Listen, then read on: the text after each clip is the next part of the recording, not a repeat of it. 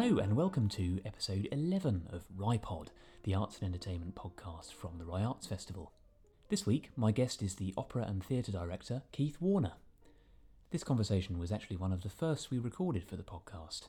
Coronavirus lockdown had just begun, so it was interesting reviewing the episode for this introduction and seeing what's changed since March and what we're still in the dark about, particularly as regards a way out of this crisis for the arts. In addition to hearing Keith's insights into how we can take a glass-half-full approach to digging the arts out, for example, using this enforced hiatus to really examine how we can be progressive, we also talk about the potential of new technologies for renewing opera, and a production of King Lear he's devising with eminent opera singers as the actors. But we start by talking about the novel he's been writing for a few years, and how lockdown may well give him the opportunity to finish it.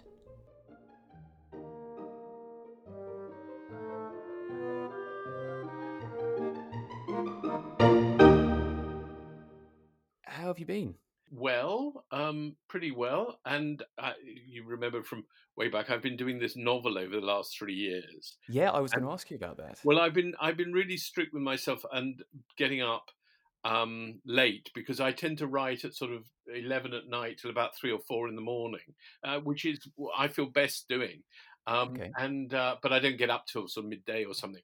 Then I've done a lot. I've done about another 75 pages, and I think from a thing where I've already over the last years done about 400 pages, I think I've got about 100 odd pages to go, which would be wonderful. So I think I'll get it done. I'll probably write another one by the time this is.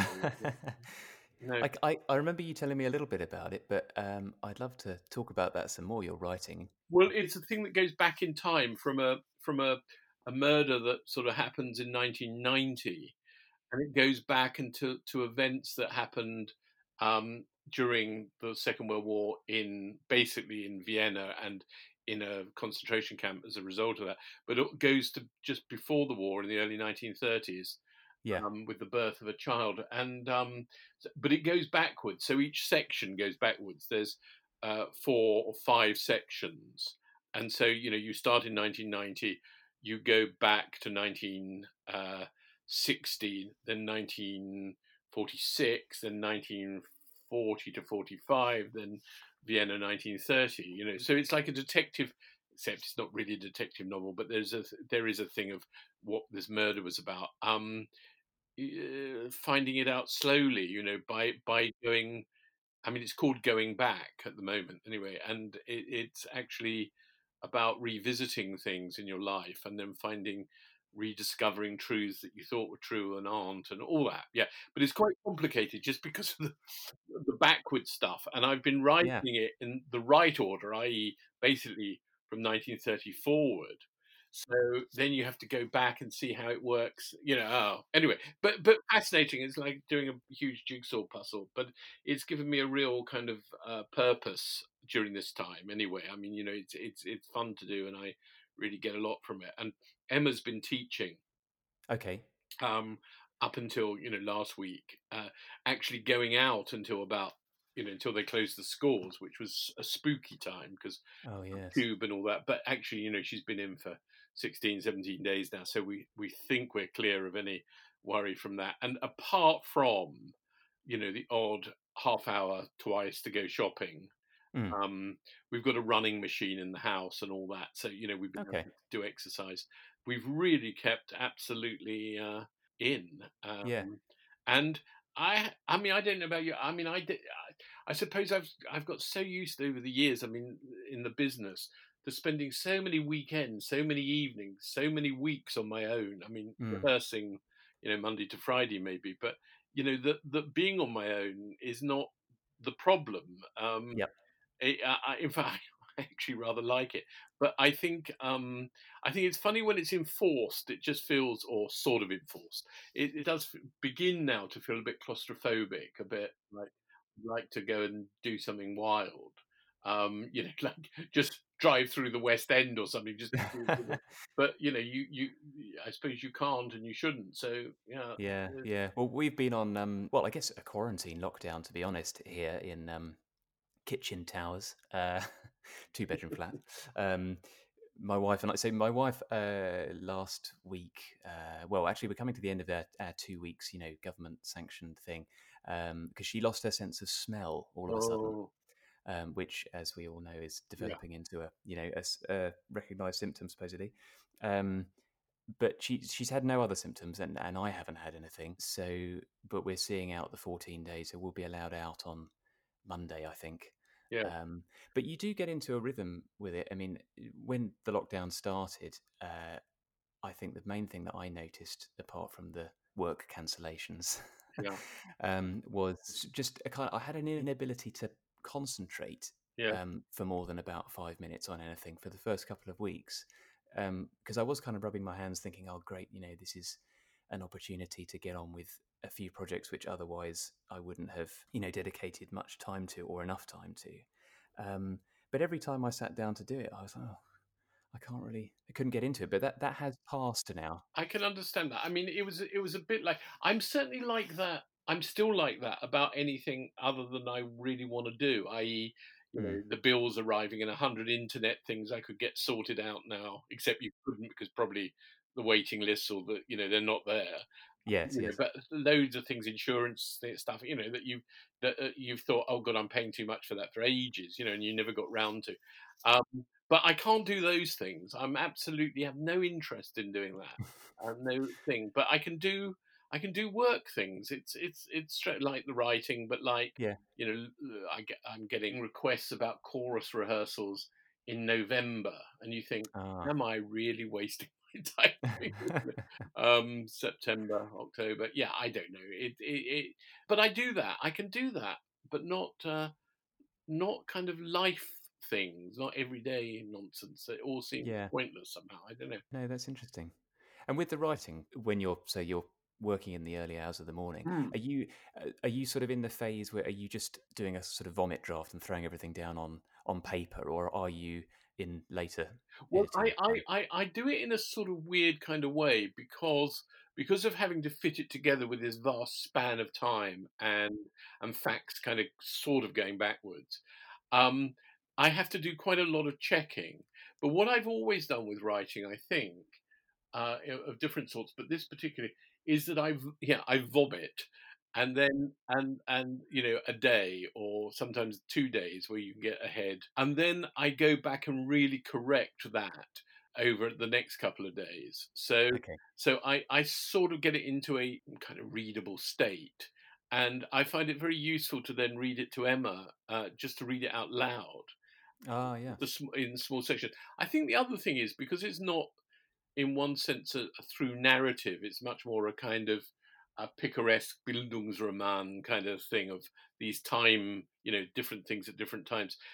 There's not in one sense a continuum of narrative beyond 40 pages or so, and then you're on to the next thing. So within each section, yeah, I kind of sort of want to get that out. And really, I'm pretty well at the end of the big section, and I've got one more to do out of, as I say, what was it, 5 or 6 of these sections. So, but it's connecting because I did jump, so I'm going back to connect a middle bit. So, to do the 60s bit. So, yeah, no, it's going to be it's going to be interesting. But no, I very much when I write, and then I go back, and it's weird because so much of it's historical. What I found I'm not a great researcher. I never have been in the sense that I I get bored if I just have to sit. I mean, I read at the beginning of this whole press 2 or 3 books that were really about, well, various central issues. I mean, Vienna in the 30s. I mean, what it involves the things that doctors did in Auschwitz. That was an incredibly hard month when I did read two or Mm. three books on that. But I mean, in the way it's not. I don't sit and I underline things, but I don't sit and write copious notes. What I do find again is once I've done this kind of vomit of a section, I post research it and change it according to so I invent stuff and then see whether it stands any chance of being in the real world at the time. Yeah. Yeah. Um, and that I can enjoy somehow. That I'm finding out if what I've written by instinct or by some of it by memory, actually, for me now, but the 60s, 70s stuff, um, has any real value in terms of historical fact. But it's the kind of book I'm sure people will say, yeah, but that's not exactly what it's. But that doesn't matter. But No. I have generally got an instinct to. I mean, it's all very much from the perspective of the people. So the historical thing sets itself most of the time well back from them in a room or them in a Okay. discussion. But obviously it has to impact. And I tell you what is hard is actually just keeping the whole timeline straight. If he was 35 then, what is he now? And would that could that have happened then? It's very it's very strange. But hugely enjoyable. And I don't know what this time would be like without it now. Yeah, you must have presumably had a bunch of engagements cancelled, like everyone.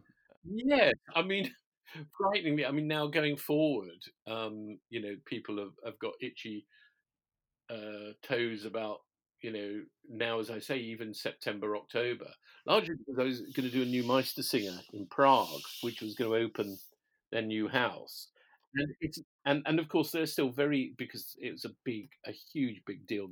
They renovated the old German theatre there, and the opening, the president was coming. Merkel was meant to be there because it was known as the German theatre. It's where Richard Strauss conducted a lot, and anyway, they've redone it, and beautifully. And I did see it a few months back. New stage machinery, state of the art stuff. Um, but of course, the for Meistersinger, there's something like getting on for 400 costumes. There's the set, and it should have started being built 2 weeks ago before Easter. Yeah. And they couldn't even get the designers there because of the travel restrictions.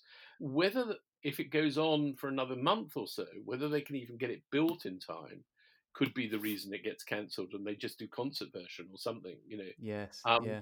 and of course, then you start getting strange letters, coming from. Would you really mind? I know it says in your contract the first payment will be in September, in May. Could it now be in September when we're sure it go ahead? I thought, well, that's a bit cheesy, really, because I mean, I'm doing. You got to do the work with the designers and all that anyway to Yes. get it Yeah. ready.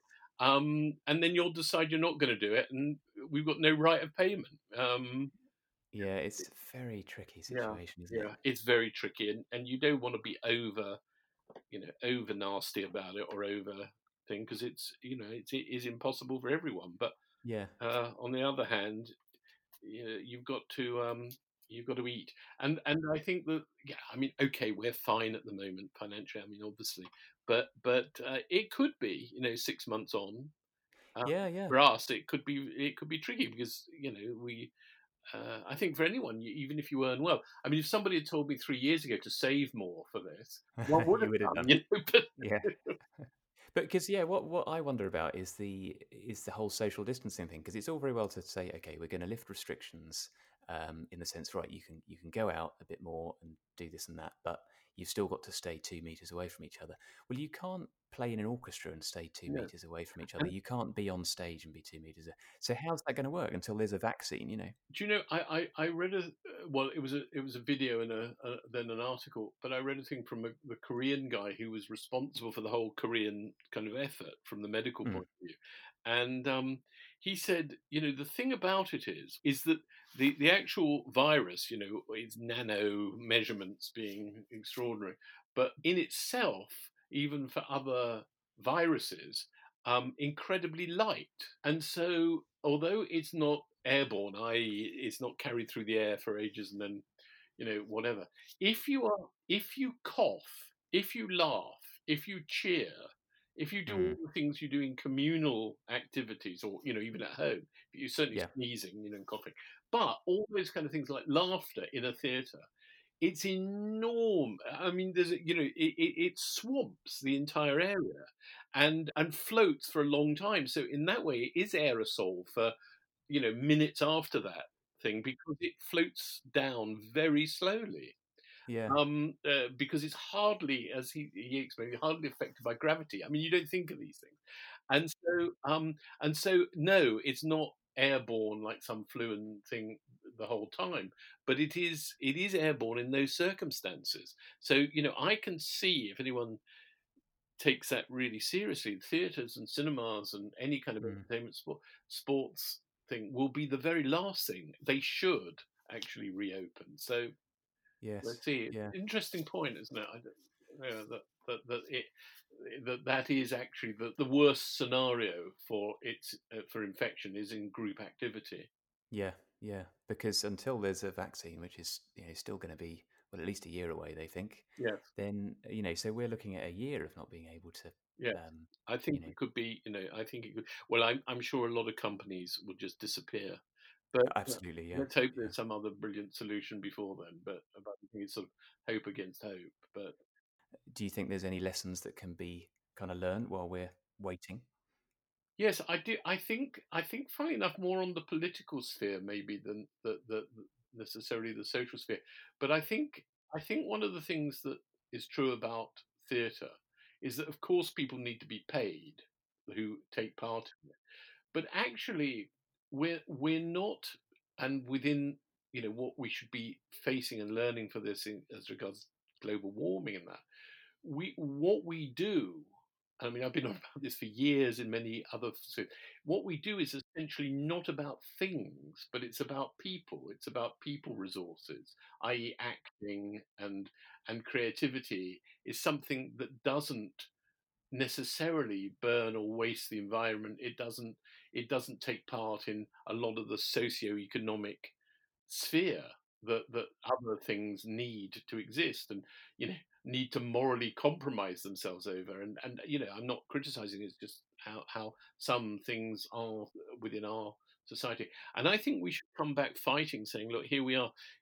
Theatre doesn't really need very much to exist. It Yes. does need to give the people more than just a subsistence wage. It should reward people for doing what they do. But Yeah. we can actually set up very easily and do things very easily. We can use the internet and film and that. We can use a platform in a park. We can Hmm. use.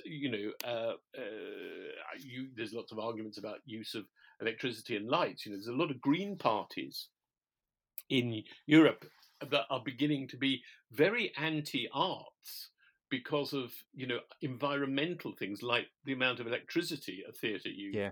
Energy consumption. Yeah.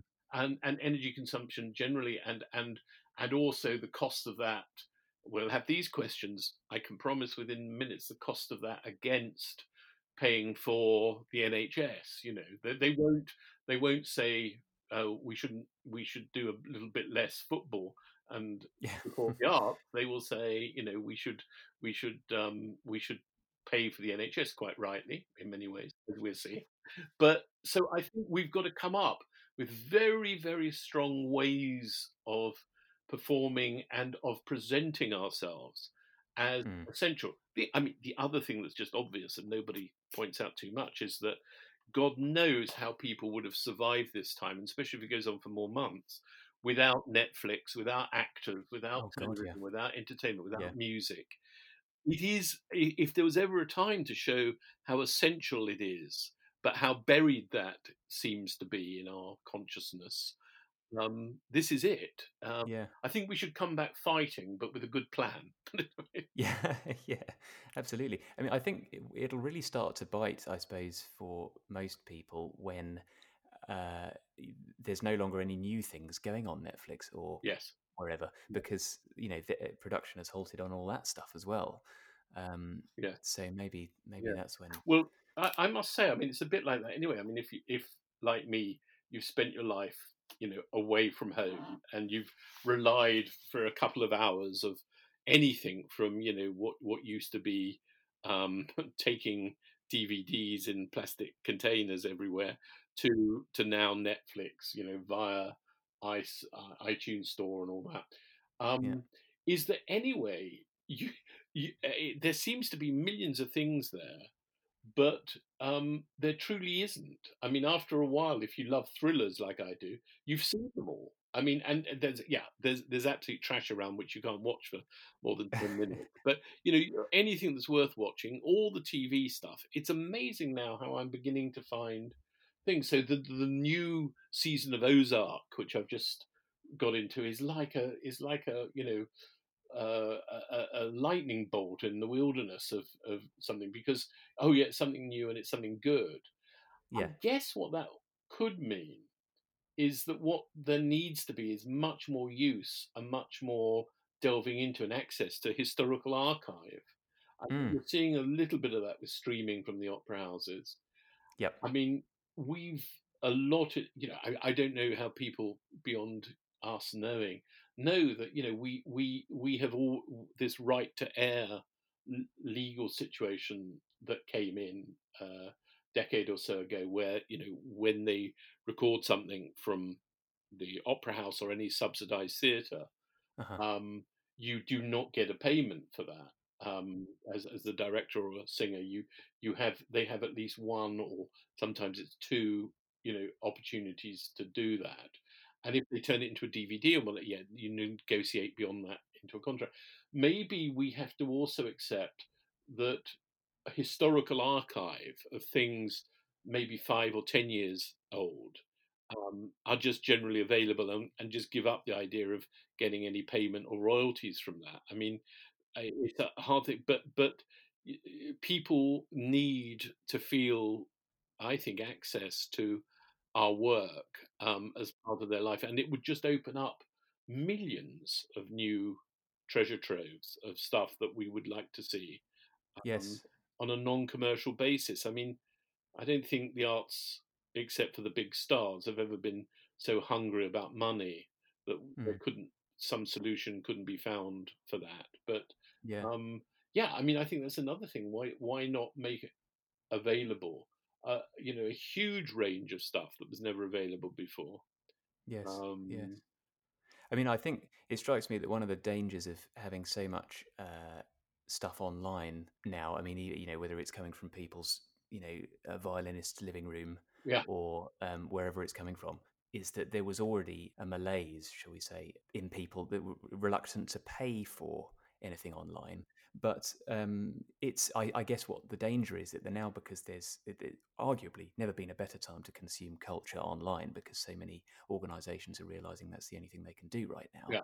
But is that going to inculcate people, a year from now into being so used to not having to pay for all this wonderful stuff that's going out, that it sort of creates a double whammy somehow, Well, I mean, like you do with Netflix or Sky or the BBC. I mean, the idea that to join certain organs of this, you pay 25-50 pound a year. Yeah. I think that's one, that's one possible way of doing it. I mean, I've always thought, I mean, a view of mine about the future of opera has long since been, and I put this forward on various occasions for various companies I was, closely involved in or even running, was that you should have now an online friends kind of deal, whereby perhaps at least at the beginning, one production a year at Covent Garden, using their workshops, using the fantastic rehearsal space they have there, they should turn them into studios and actually just make one or two operas a year. Use the budget to do it in a studio. Lee, we've talked about this, haven't we? Absolutely. Yeah. And you can only get it if you're a member of the Friends organization of this, that, and the other. I mean, that's okay in a very sort of specific thing like an opera, because the number of fans of that are It's a niche. yeah, are there. What I think we as artists have to be careful of, because it's just basically unfair, is that organizations such as Netflix or YouTube or whatever benefit and profit hugely from putting that stuff out there without some sort of payment back through Yes. some scheme, either for benevolent thing, or yeah, I mean, but who knows, because maybe politically the future does belong to some kind of universal credit wage, for all of us, whereby people would not be so dependent upon this item by item selling of oneself.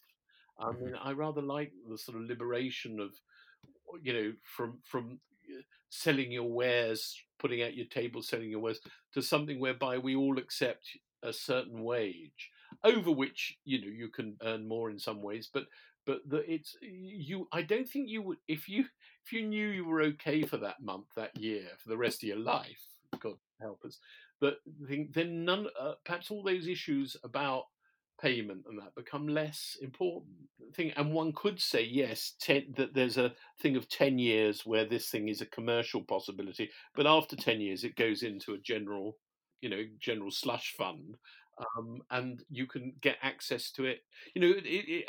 Maybe it would break the net, but it would be nice to think that you could almost get access to anything at any time, Mm. like somewhere in the future.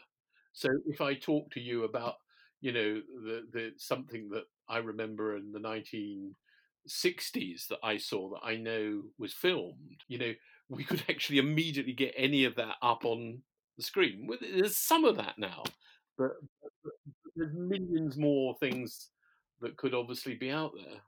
Yeah.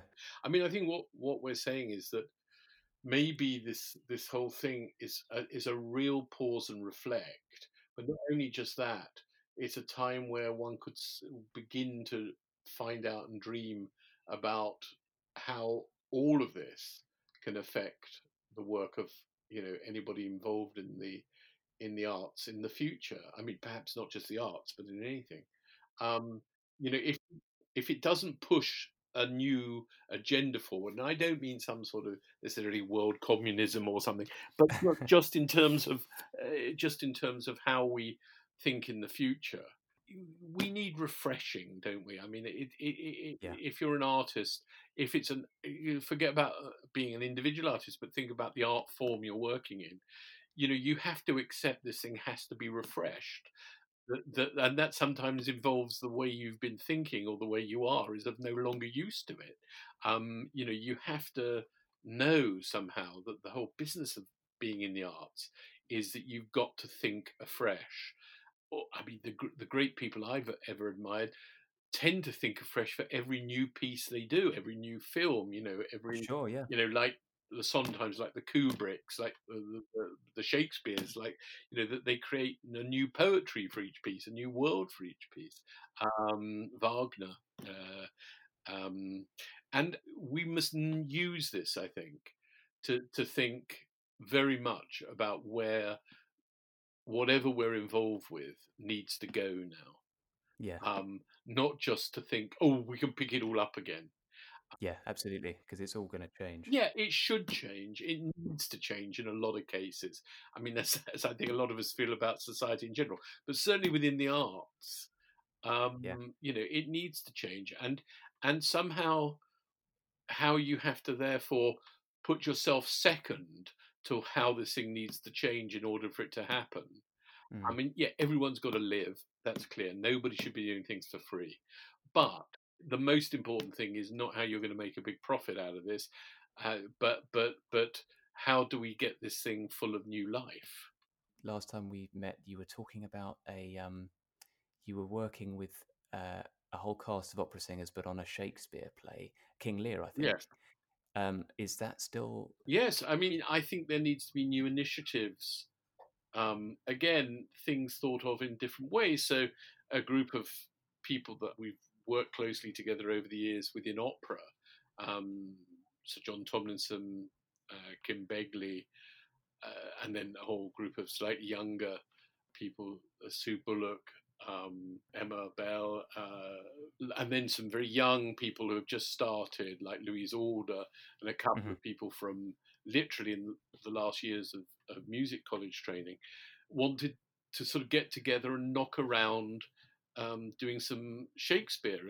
And the reason for this was that one of our number, one of the lead guys, was very, very upset, as often happens when they were in an opera being directed by a film director at, Uh-huh. an opera house. And the film director said, "Well, look, what I've done is it's a very, very visual show because I know opera singers can't act. So, basically, you do a show and you put them in front. I don't want them to act; they should just sing." Well, Okay. this is red rag to a bull to a whole generation now of people have come up who are Yeah, not as yeah. good actors as straight theatre actors, who, in fact, perhaps have more imaginative um, scope because of music being potentially a very liberating thing to the imagination, to our shared experience. What does that piece of music mean? What does that Mm. lead to in the character? What are you feeling when you're standing on stage singing that, concerning not you and the audience, but concerning the character and the psychology of the character? I mean, all of that stuff. There's a great breadth of acting technique within all that. And the idea is that, if one brought that to something in the first instance that had a real music within it, like Shakespeare, where perhaps you could argue the psychology of the character has been really put into the poetry, into the rhythm, to the rhyme, to the enjambment of lines, how the thinking, how the imagery clusters happen.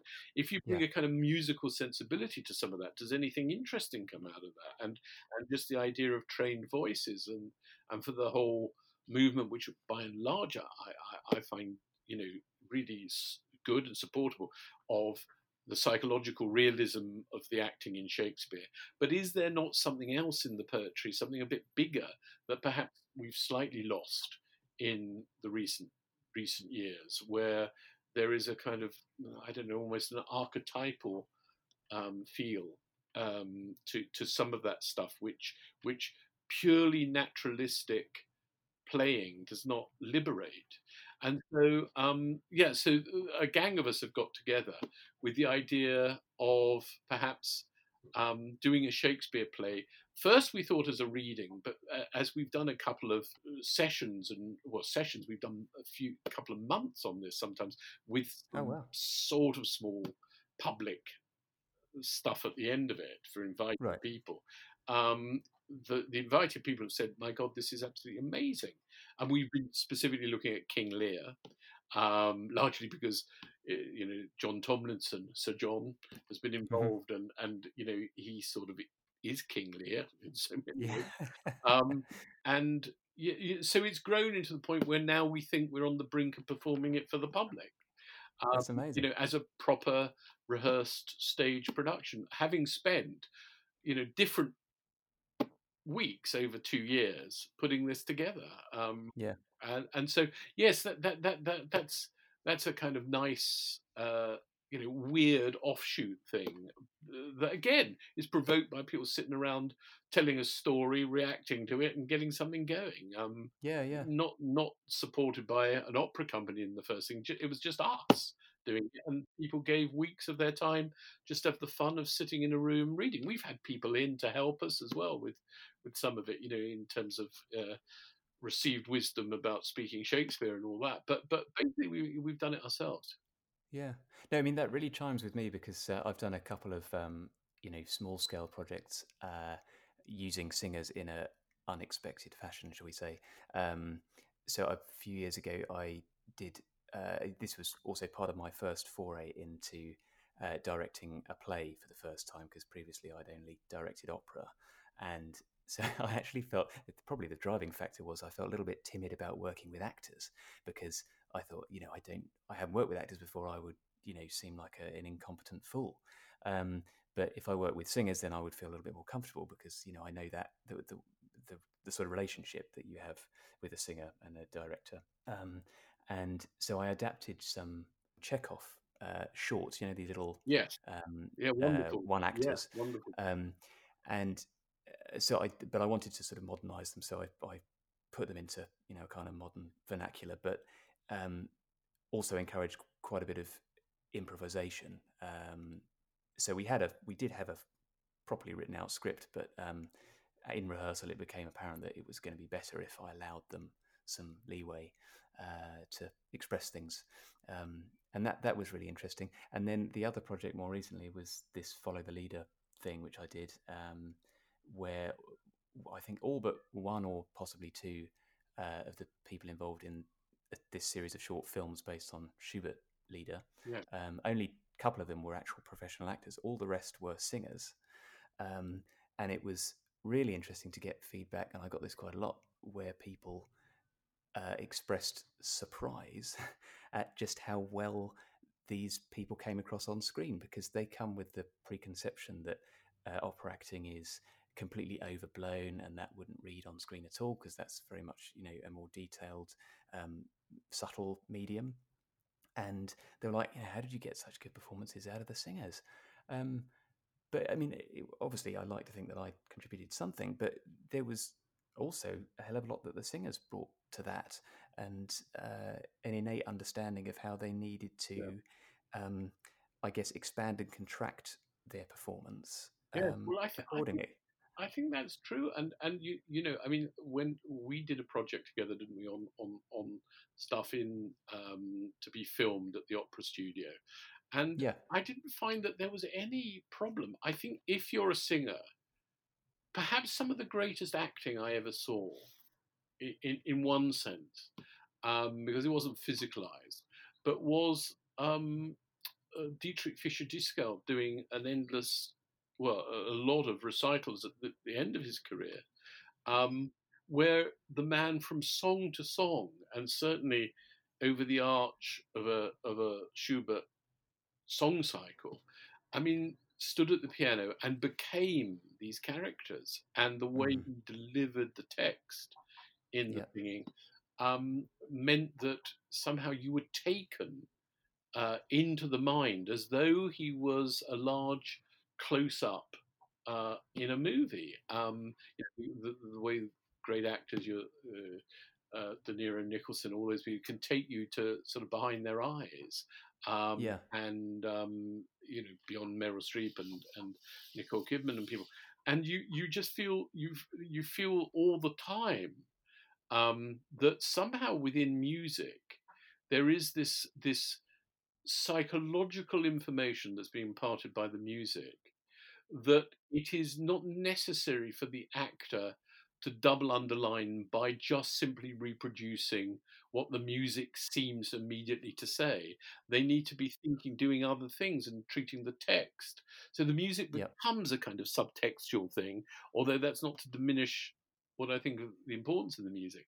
Um, so I find it a very natural thing. If you think of great leader recitalists like Fischer Dieskau, or Florian Boesch now, you just you're already there, really. yeah, And the dramatic context suddenly for opera can be the close up. I mean, what I think gets confused, or perhaps is not serving us necessarily well, is somehow the way that we're now filming a lot of live transmissions, where the singer, and I've had this when they did my ring cycle from Covent Garden for the BBC, the singers being very, very worried. Do I perform this to the back of the amphitheatre at Covent Garden to 2,500 people, or do I perform this from the camera? Because they're absolutely aware the technique of those two things is different.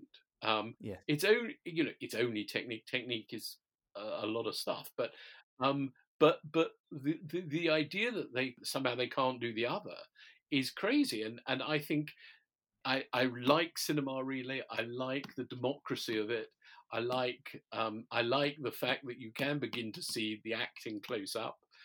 But I think even more important would be to have projects in the future for opera for singers, whereby you really present it and do it as we did at the National Opera Studio, for the camera, solely for the camera. Um, yes. I think we could do that. I think it'd make opera a much more interesting thing for a lot of young audiences who are used to that kind of format than the big art house opera setup. Yeah, no, that's right. Just to go back on what you were saying about Fischer Dieskau and the close up, I wasn't ever fortunate enough to catch him in live recital, but I've watched quite a lot of the films that were taken of those concerts, and one moment has always stuck in my mind for years now since I first saw it, and he was singing Schubert's Im Abendrot, Hmm. um, which is just such a gorgeous song. Yes. And he did the whole thing with his eyes closed. And it's it's at least 4 minutes, possibly even 5 minutes, because it's a really slow song and very intense. And it's one of those Schubert things that's just crafted out of almost nothing. It's a harmonic landscape, and Yeah. it's just Yeah. beauty. Yeah. And the camera director chose to hold for the whole song on this close-up of his face, even though he had his eyes closed. Yeah. But it was still utterly riveting because all the emotion was still in his face, and he closed off his eyes. Which is normally, the soul of the emotion in a close-up. Yeah. No, I think that's right. But then that's also about the artistry of we who do it, isn't it? Because that's a risk. But nothing much in art was really achieved without a lot of risk, and that you're always trying new things, some of which work, some of which don't. And I think the other thing about it, to me, is that there is so much operatic sort of repertoire out there, which is not just about music, but is about the relationship of music to text. You could say it's true of Mozart and Da Ponte. It really comes alive again in later Verdi, but also totally Wagner, and then right into the 20th century. And I've begun to realize, as my life's gone on, I'm not, having started seeing all the Sutherland stuff and everything. I'm not now so interested personally in the kind of bel canto and that rep, which can have some of that, but it needs such extraordinary one-off talents to do that. But the whole rest of the operatic literature, this relationship between text and music, and intelligent text, intelligent libretti, and the score, is to me so rich and so exciting. And most of it from 1880 on, unless it's basically Puccini or Richard Strauss, we've neglected. And why we've cut that off, i.e., we've more or less cut off 50% of the richness of our library, and explored the singing musical side without the text singing and the dramatic side being as important. And as long as we do that, I really believe it will be a very limited art form in its purchase. But were we to find ways in which we could make that more obvious and more clear, which I think somehow the film video stuff is or could be, I think, and that people get a chance to realize the power of that when that's really happening, I think that is the future. But it's I could just be arguing for the kind of pieces I like. I'm working in those rather than those I don't. Yeah, sure, but no, I think what you say is totally true. It's it's this old chestnut that classical music as a whole has been dying almost since the time it was invented. But it can only survive by adapting to new mediums. And somebody came up with the statistic recently that most people now, because of cinema broadcasts, hear opera through electronic media, and you can argue about that till the cows come home, but that's the fact. So let's get the electronic media better. It will never be the same as. It can, in some ways, be better than. Yes, indeed. And let's get in there and create new formats for this. I don't think the answer either is just is having large screens in opera houses and using a lot of video material. We've done that a bit. We've done 10 years of that. It's kind of great. It's interesting. It's a first step, but that ain't anywhere near where the potential of this could lead us. And a lot of thought has to go into it now, and in a way, a certain amount of investment, not just money, but time and experiment.